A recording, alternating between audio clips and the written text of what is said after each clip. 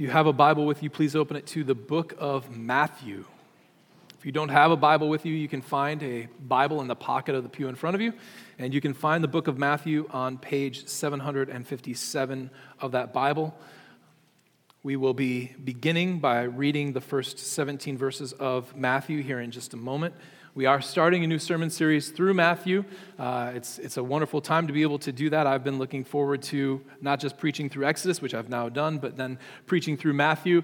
I'm excited for this opportunity, and I hope that it is beneficial to you as well.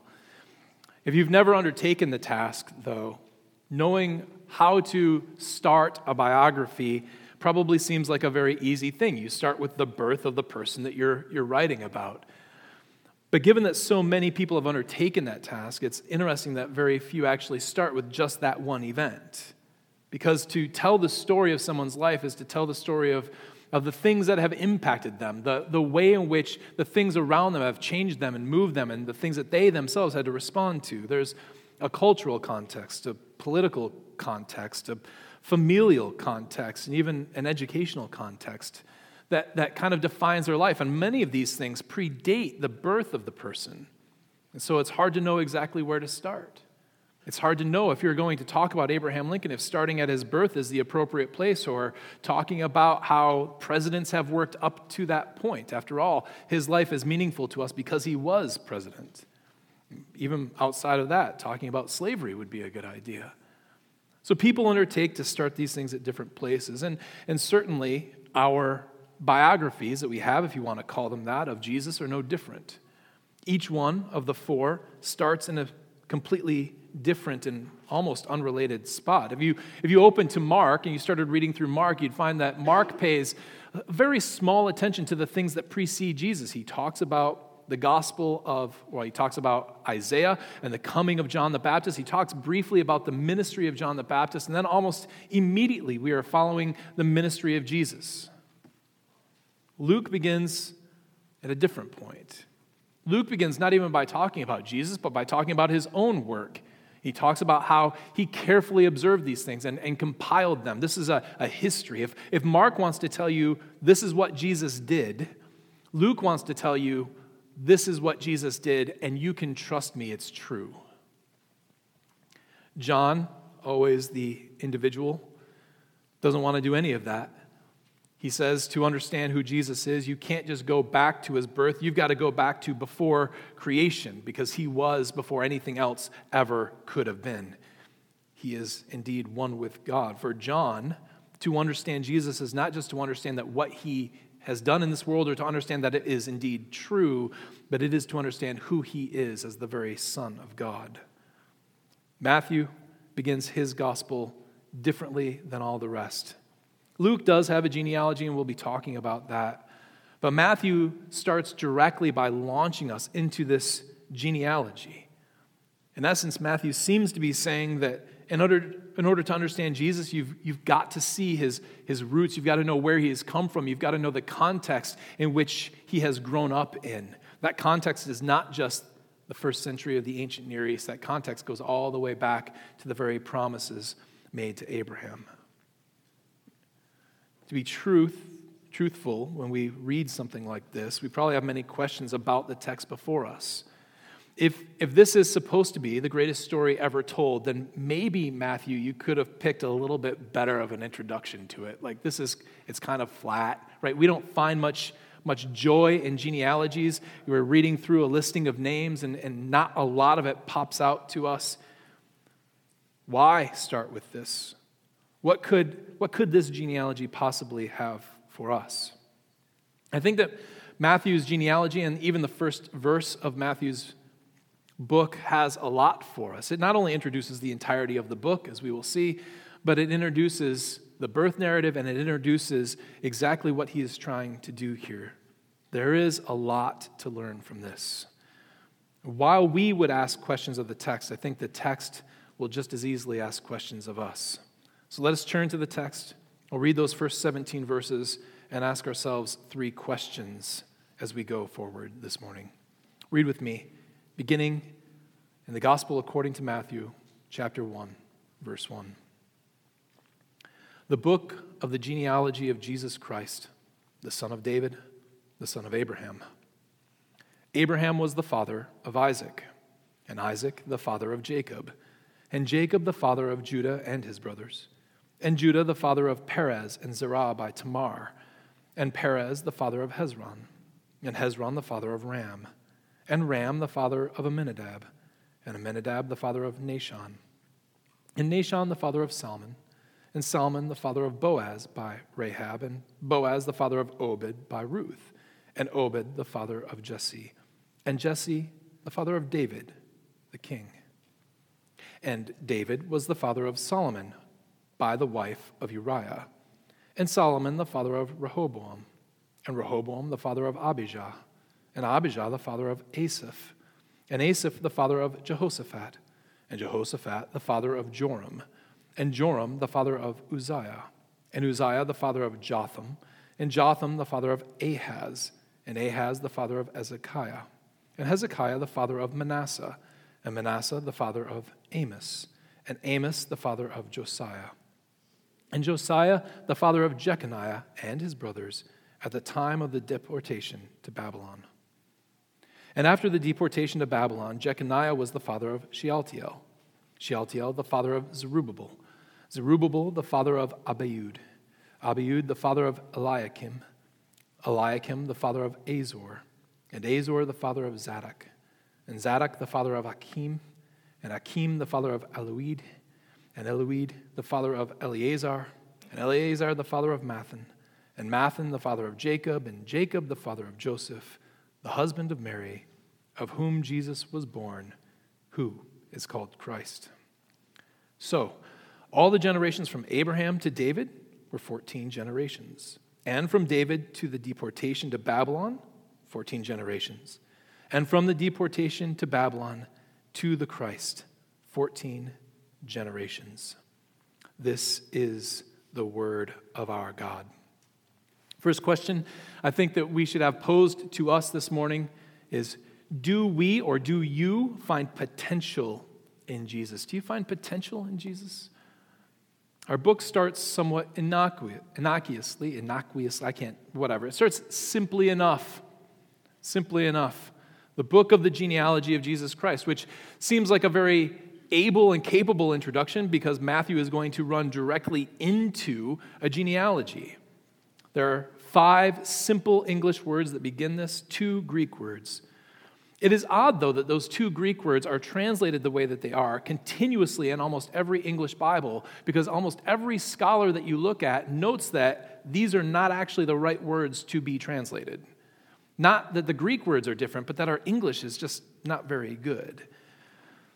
Turns out that not just modern scholars, but ancient scholars all noted that this particular phrase has quite the meaning behind it. It comes up in 2 places in the Greek Old Testament, both from the book of Genesis, which is not a coincidence because one of the words that's used here is indeed the word Genesis. And it comes from chapter 5, verse 1 of Genesis, or chapter 2, verse 4. Chapter 5, verse 1 says this in the English: "This is the book of the generations of Adam."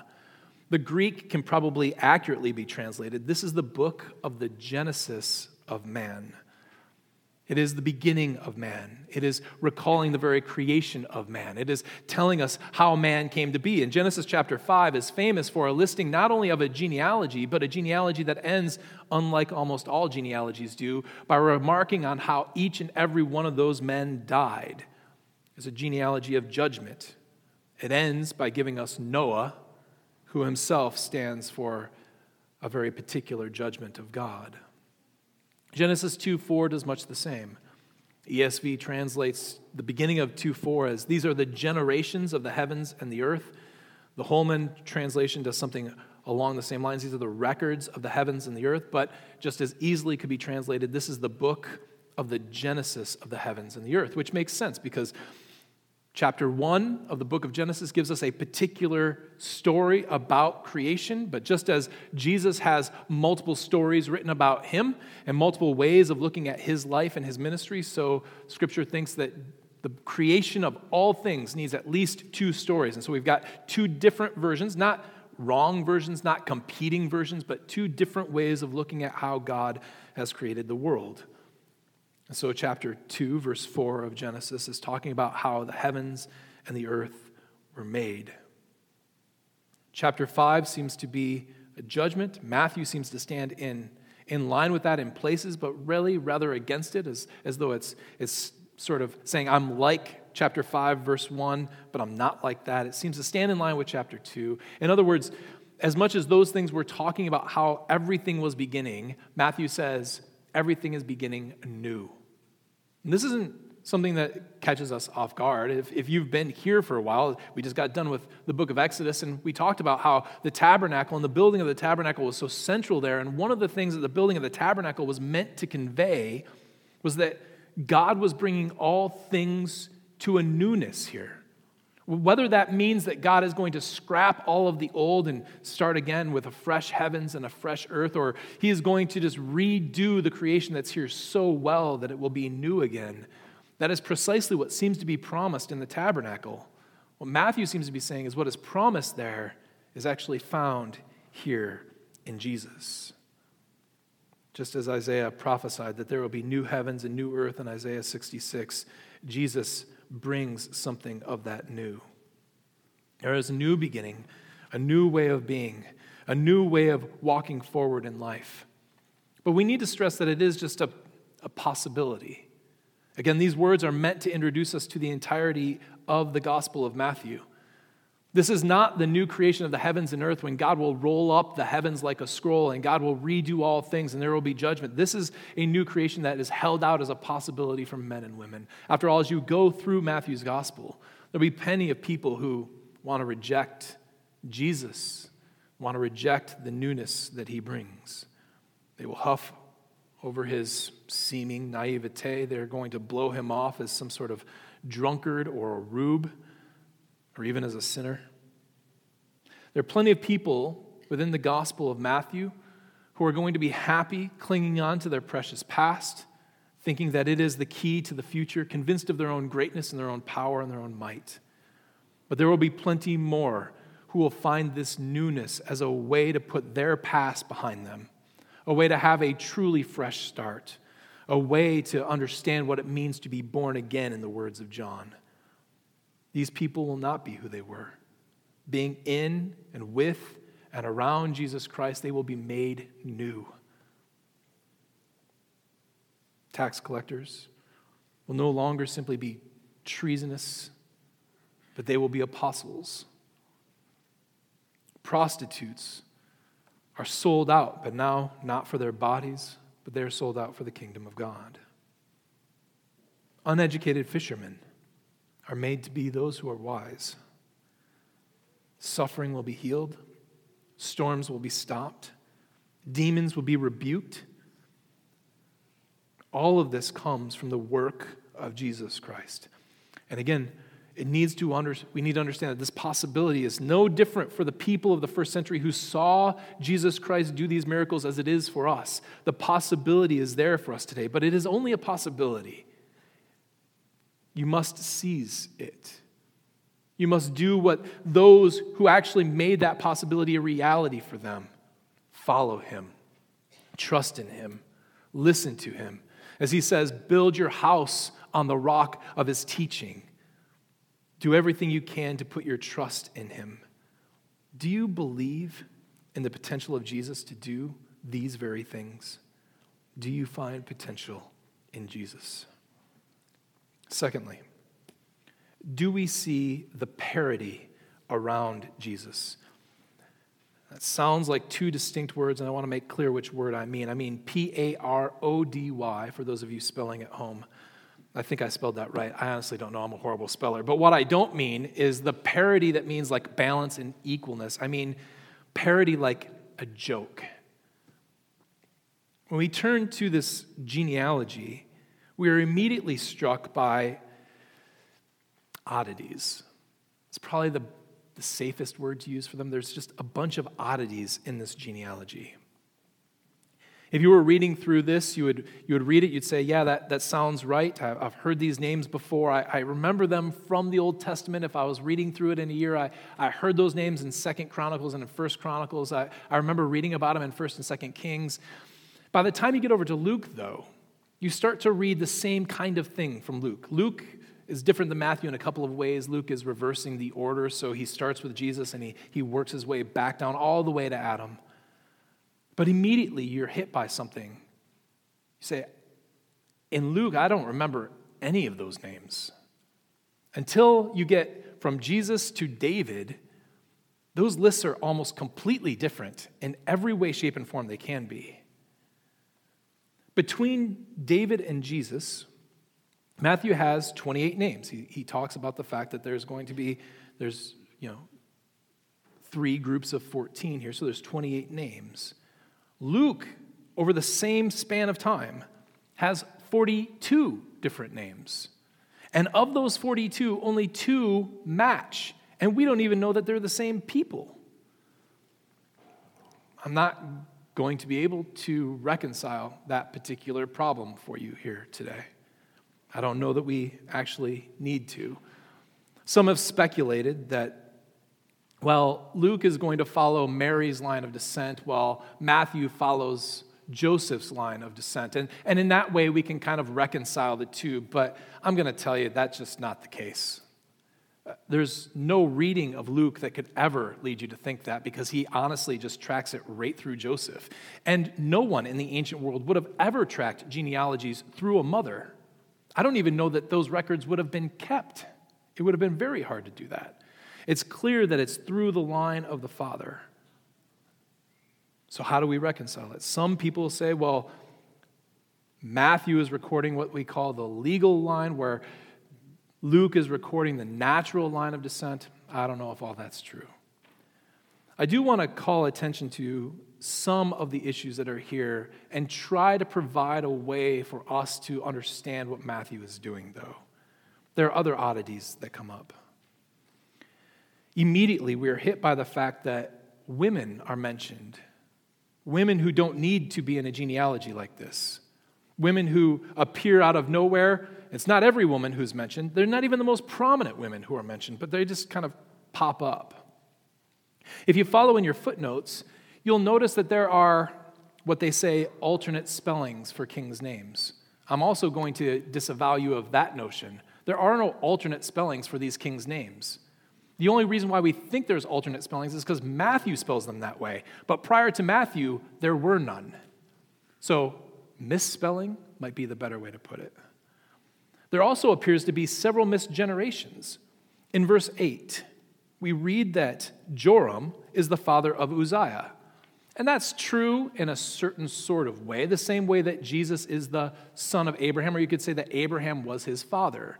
But there are actually 3 generations skipped there, which does make a difference if you're going to say that there are 14 generations, right? Otherwise, it wouldn't matter. But Matthew draws attention to the fact that there are specifically 14 different generations, which brings us to the last oddity, which is, if you look at the first set, there are indeed 14. You can count them. Abraham on down to David, 1, 2, 3, 4, 5, 6, 7, 8, 9, 10, 11, 12, 13, 14. You get to David, there's 14.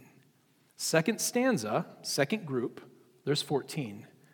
Third group, you count. And then you reach the end, and you're like, that can't be right. I'm going to count again. And you begin to count again. And you get stuck on 13 every single time. So, how do we answer this? Well, as I see it, we've got basically 2 choices. Matthew had some errors. He made a couple of faux pas, a couple of mistakes. But these aren't little mistakes. These are like big old stupid mistakes, right? So the misspelling of names is kind of bad. It's not the worst thing in the world because people weren't quite as fastidious about that then as they are now. This is why John Wycliffe spells his name like 38 different ways, okay? So people are, and that was only a couple hundred years ago. This is way earlier. So you can have different spellings. It's not that big of a deal.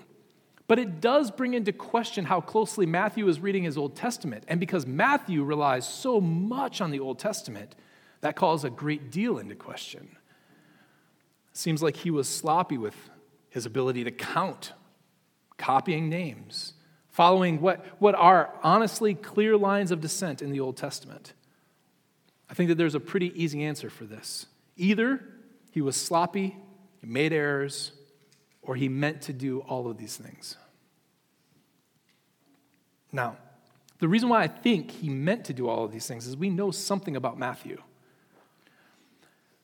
Matthew, who is recorded here, church history has always told us, is an apostle of the Lord. And interestingly enough, he recounts his own being called by Jesus in Matthew 9, chapter 9, verse 9. And we read very simply, Jesus passed on from there. He saw a man called Matthew sitting at the tax booth, and he said to him, "Follow me." And he rose and followed him. So Matthew was a tax collector. Tax collectors don't have an incredibly difficult job. It's a fairly straightforward job. There are a couple of things the Romans really had to have them do. You needed to know who you were taking money from, how much money you were owed, and make sure that you got that money from them. That means that you have to have two skills, and you've got to have them in spades. You've got to be able to keep very accurate records and be an incredibly detailed person, and to know how to count. Now, given that the rest of the people in here can count to 14, I'm expecting that Matthew can as well. And given the rest of his gospel is one of incredible detail, very carefully put together, the thought that he then just made a whole bunch of mistakes in the opening stanzas of his gospel is sort of unfathomable to me. So I think that all of these errors, mistakes, all these little notes are all incredibly purposeful. So let's take it one at a time. Why mention the women? Immediately what we would do is look for some clue of why they're grouped the way that they're grouped, because he didn't pick the most famous women. Now, granted, Ruth is fairly famous, and Rahab is certainly famous in the New Testament. She comes up several times. But Tamar is not very famous. Why mention these? You didn't mention Sarah and Rebecca and Rachel and Leah. Why mention these? Well, no matter what you make of those other four, these women do have at least one thing very, very clearly in common, other than the fact that they're women. They're all foreign. They're not Israelites. Tamar was a Canaanite. You could call Rahab a Canaanite, but she's from Jericho, so you can call her a Jerichoite. Ruth was a Moabite. Bathsheba was a Hittite by marriage. The point of this is that all these women who are mentioned here are foreign. Now, that's important to mention because the men can't possibly be foreign, because the men all descend from Abraham, as they must descend from Abraham because it's a genealogy that begins with Abraham. But the women can be foreign. And so Matthew is going out of his way not simply to mention the women here, although that is part of it. He's also mentioning foreign women. And what's more, at least two of the people who are major members of this genealogy did something very, very bad to bring about the children who are mentioned here. You'll notice Bathsheba isn't even mentioned by name, so that Matthew might point out that it was an adulterous affair that Bathsheba is never blamed for, but David quite clearly is. Judah has an atrocious problem with Tamar. The point is, by mentioning these women, not simply to say that women were included in this, but foreign women were included in this, and even some of the best of these people, David included, was a wicked sinner. The second stanza begins by mentioning Solomon. If you are paying attention to Luke, you'll notice that this is exactly where Luke and Matthew begin to diverge. Matthew is tracking through the kings, so they're fairly easy to find in the Old Testament. You can go to the Old Testament, you can read through genealogies of the kings in the Old Testament, you can just read through 1st and 2nd Kings, and you can see these names pop up time and time again. There is a progression here, and it's noted by Matthew himself. You have the height of the Davidic kingdom, but by the time you get down to verse 11, everyone's being deported to Babylon, because that is exactly the kind of descent that's going on. Things are going from bad to worse. As the kings became more idolatrous, more rebellious, more forgetful of the things of God, the people themselves, following their representative, moved further and further away from God until the very promises of God were called into question. The people would be moved out of the land that they were promised. The presence of God would be taken up from the temple. He promised to always be with them. God's temple was in shambles and destroyed. The kings were in disrepair. Everything seemed lost. But I think that this is highlighted by two name changes. I think Matthew changes their names, and I think he does so on purpose. I think he does so tongue-in-cheek, winking at us the whole time. Because it's not too hard for anyone who reads the Old Testament to find out that the name of Ammon was changed to Amos here. And the name of Asa was changed to Asaph. The oddity about changing those two names is that both, Asaph to a lesser extent, but certainly Amos, were incredibly well known. It's not like he changed them to some weird name, some throw-off name that had never come up. These are two incredibly important people. Asaph wrote the second most number of Psalms. Next to David, he was the psalmist. He wrote all of the Psalms between Psalms 73 and 83, and more to boot. Amos, of course, was the famous prophet. As you look through this descent from the height of the Davidic Empire all the way down, mentioning of these two people seems to be important because he found names that he could change, and he could change to these people who speak in almost identical terms, although in two different ways. Asaph continually talks about how God's mercy is going to be needed over the people of Israel. The people of Israel have done wrong, they've done bad, their enemies are triumphing over them. All the way from Psalm 73 to Psalm 83, this is a repeating refrain, but along with that repeating refrain is this refrain: God will have mercy. The end of Psalm 79 says this: let the groans of the prisoners come before you. According to your great power, preserve those doomed to die. Return sevenfold into the lap of our neighbors the taunts with which they have taunted you, O Lord. But we, your people, the sheep of your pasture, will give thanks to you forever. From generation to generation, we will recount your praise. Amos does much the same, lamenting the despicable social circumstances of the people of Israel. In chapter 9, he comes out with guns blazing, saying that Israel will be destroyed, and then says these words at the very close of his book. In that day, I will raise up the booth of David that has fallen, and repair its breaches, and raise up its ruins, and rebuild it as in the days of old. I will restore the fortunes of my people Israel. And they shall rebuild the ruined cities and inhabit them. They shall plant vineyards and drink their wine, and they shall make gardens and eat their fruit. And recalling the fall of these kings who did so poorly for their people, from David down to Jeconiah, as the people themselves are pulled further and further away from God, as the people themselves find themselves further and further from the promises and the goodness of God, there's hope. There will be mercy and there will be goodness, which leads us all the way back to Jesus. What do I mean by calling this a parody or a joke? I think it is something of a joke.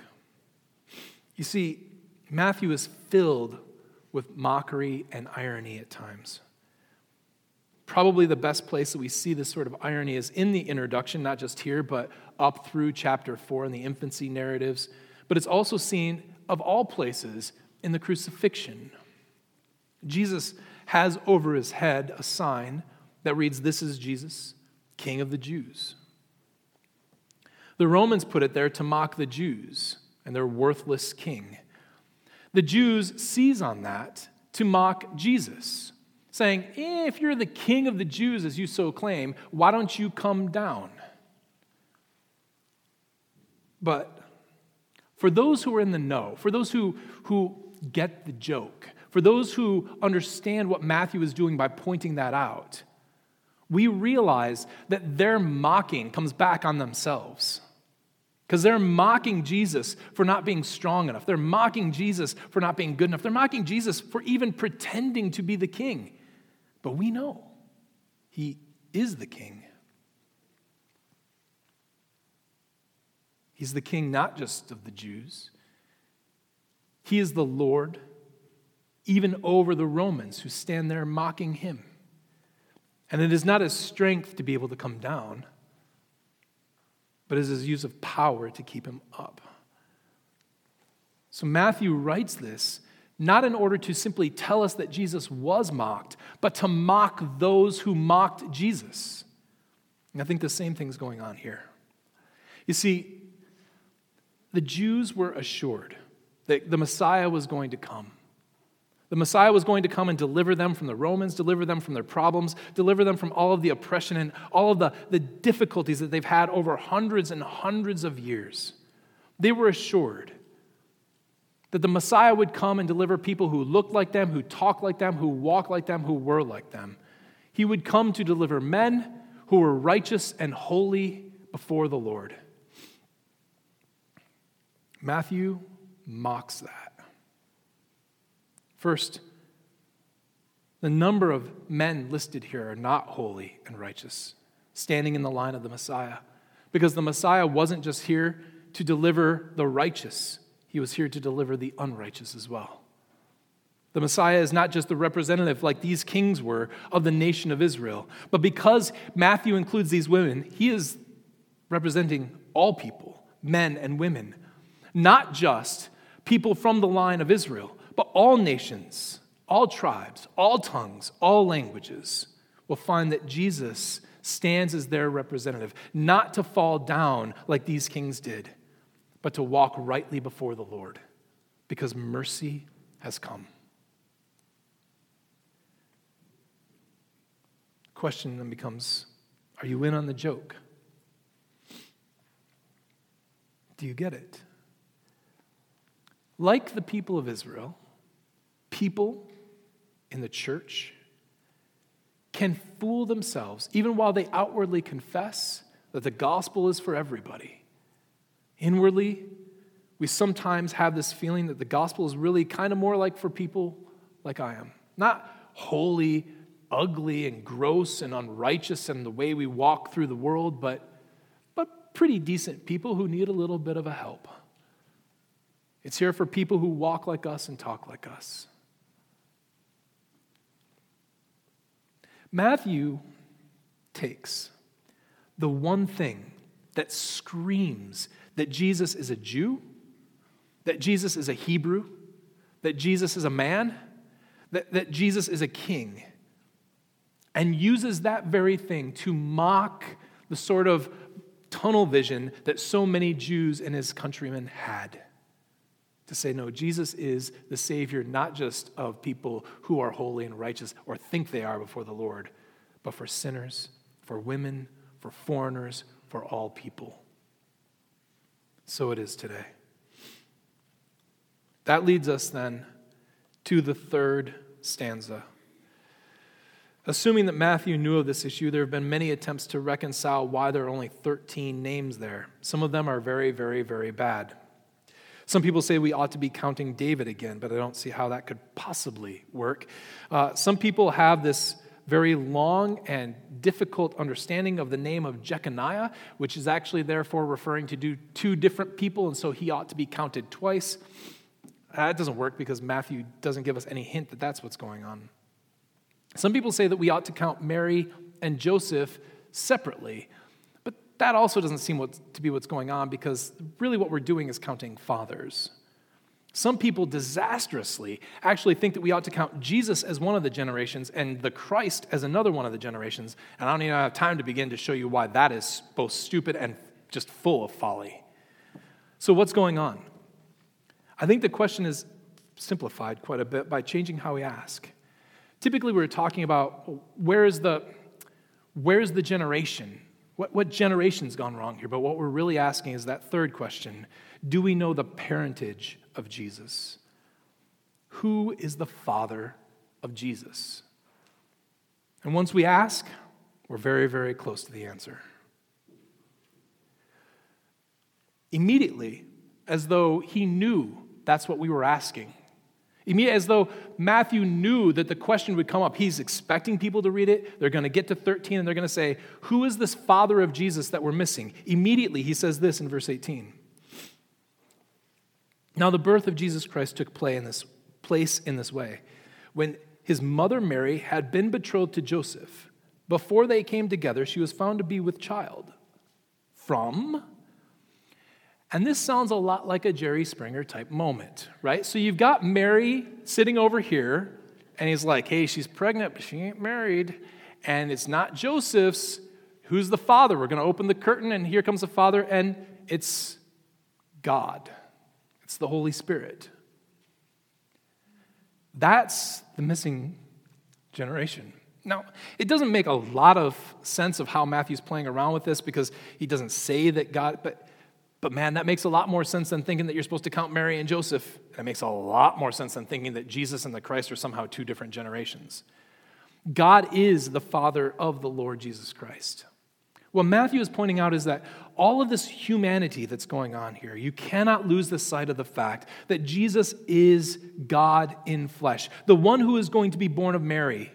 As the Holy Spirit overshadows her, creates in her this life, is, yes, going to be the adopted son of Joseph, the adopted son of David, and the son of Abraham. But he will also be Emmanuel, God with us. All of this salvation, all of this good news, all of this kingdom of God that is to come is the work of God. This isn't happenstance. This isn't something that God just was happy worked out. This is Matthew's whole reason, frankly, for even mentioning that there's 14, 14, and 14. What his point is, this is all structured this way. This seems to be purposeful. There's purpose running all through this. God is the one in charge of all this. God is the one who had promised a king to David in 2 Samuel 7 to always sit on the throne. There is now Jesus to always sit on the throne. God is bringing that promise about. God had promised blessings to the world through Abraham, and here, God is delivering on those promises. Jesus does come with a family line, and he is fully and truly human. But this is a work of God. This is not just the natural working. It's not just that Jesus was this pretty holy guy for some reason that God decided that he was going to use and call to fame and fortune. But it was God's very presence interjected into humanity. God in Christ loves and cares for his people. He delivers them. He heals them. He washes them. He purifies them. He gives them wisdom, and he gives them justice. This is what the book of Matthew is about. He is faithful to his promises, always and evermore faithful to his promises. There come times when it looks like his promises would have failed, but in Christ they are true. There's no doubt there's more to pull out of this genealogy than this, but I think this is enough for the time. These things, by the way, are also reaffirmed by the ending of the book. The very beginning and the very ending pay close attention to one another. In Matthew 28, 16 through 20, we read these words. The 11 disciples went to Galilee, to the mountain to which Jesus had directed them. And when they saw him, they worshiped him, but some doubted. And Jesus came and said to them, all authority in heaven and on earth has been given to me. Go, therefore, and make disciples of all nations, baptizing them in the name of the Father and the Son and the Holy Spirit, teaching them to observe all that I have commanded you, and behold, I am with you always to the end of the age. The disciples, far removed from the disastrous consequences of the crucifixion of Jesus Christ, go through their own little genealogy. They see the fall of Jesus. They see the darkness of the exile. He is taken from us. He is laid in a tomb. There is death, there is darkness, but now they have a new light dawned. They go to that mountain and they worship him. But again, it's just potential. Some of them doubt. Jesus is quite clearly the king that had been promised. All authority in heaven and on earth has been given to him.